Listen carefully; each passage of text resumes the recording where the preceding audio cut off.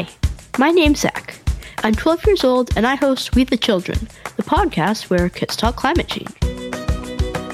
Like a lot of kids my age, when I think about the future, I can't help but wonder what kind of world will be waiting for us. Will polar bears still roam the Arctic? Will we still be able to see colorful coral reefs or build snowmen in the winter? I'd like to think so.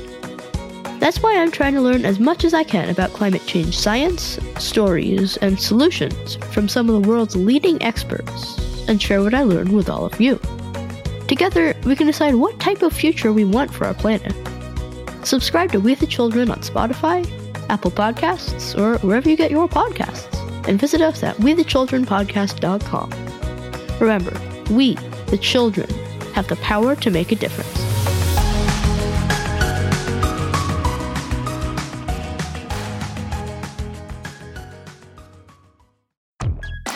Hey guys, I'm very excited for another episode show about science.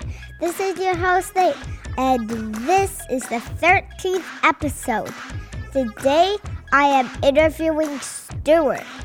He is an expert on phobias and superstitions. And for you guys that are afraid of the number 13, it's okay to watch this episode. It's not too 13-y. 1, 2, 3, 4, 5, 6, 7, 8, 9, 10, 11, 12, 14. Triskaidekaphobia is what my baby's got.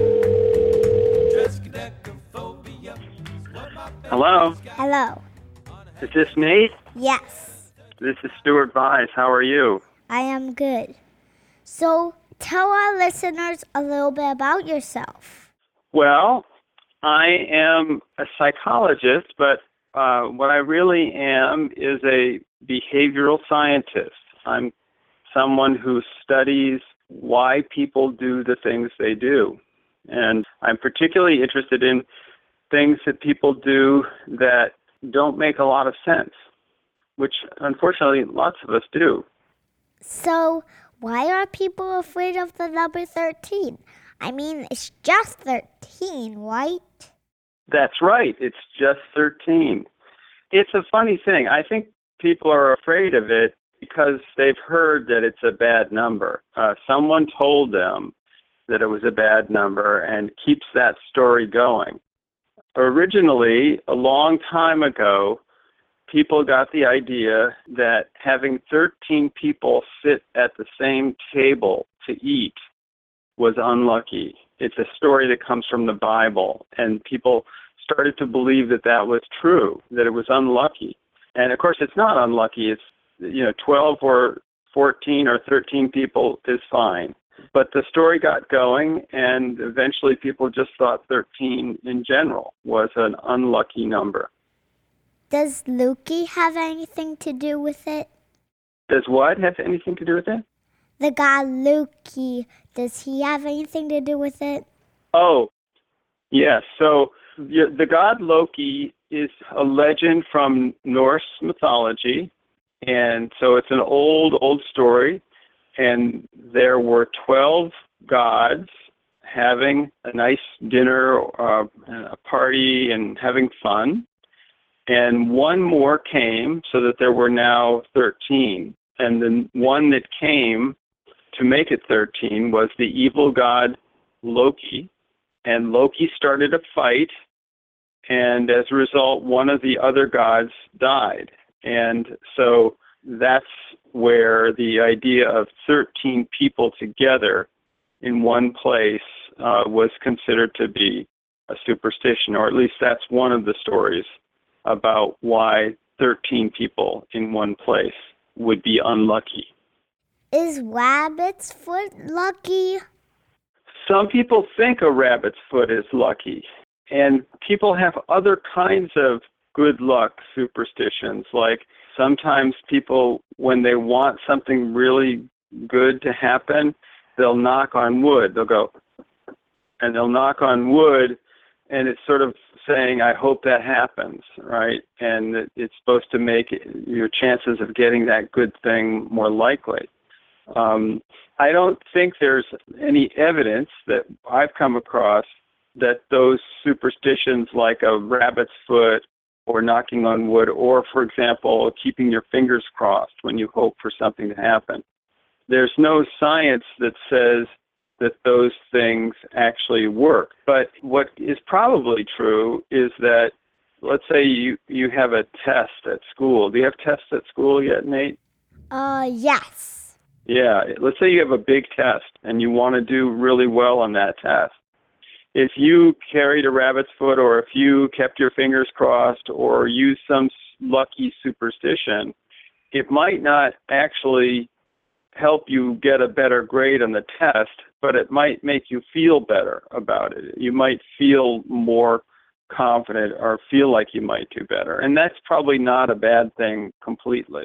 But there's no magic that will help you do well on a test. You just have to study for it, and that's the best way to do it. In my tests, I've done perfect, and I had no luck. Well, yeah, you did it all yourself. That's great. Say it was a 4-leaf clover, for example. 4-leaf clovers are thought to be lucky, too. That's a good example. Part of the reason for that is they're not very common. And the fact that it's hard to find them, and there's so few of them, it's almost lucky when you find one. So I think that people think that that luckiness, you can carry it around with you. But again, there's no science that says that it really changes things. I think people mostly do it because they're hoping it will help, and they don't know what else to do to make it better. I once had a lucky experience with a 4-leaf clover. You did? What happened? Yeah, everybody else was out in soccer because they had gotten tagged. So I had a 4-leaf clover, and I had to go over and over and over and over. And I won because I had that 4-leaf clover, and I got to choose the next game. I see. And you think you won because you had the 4-leaf clover? Yep. Well, that's how it happens, right? Is that you have the little lucky thing, the 4-leaf clover, and then something good happens. And so you say it's because of the clover. But you'd have to do an experiment and see whether it's possible that you could have won the game even if you hadn't had the clover. You don't know that, whether it did or not. I also had a couple gems along with me. And were they lucky? Could be. I lost one, though I kept the other in my pocket. People have all sorts of things that they end up believing are lucky.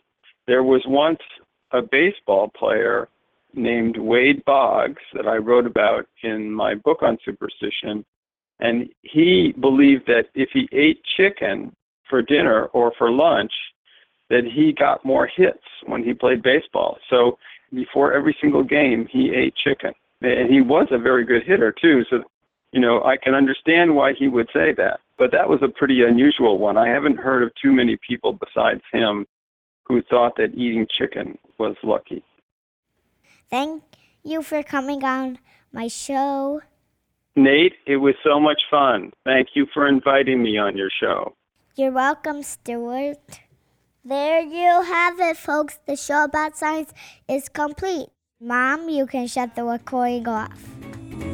Triskaidekaphobia. Triskaidekaphobia. Triskaidekaphobia.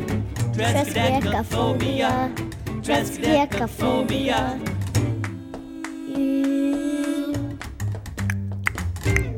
That was Jimmy Sun's 4 Charms. And you can find them at highstylerecords.com.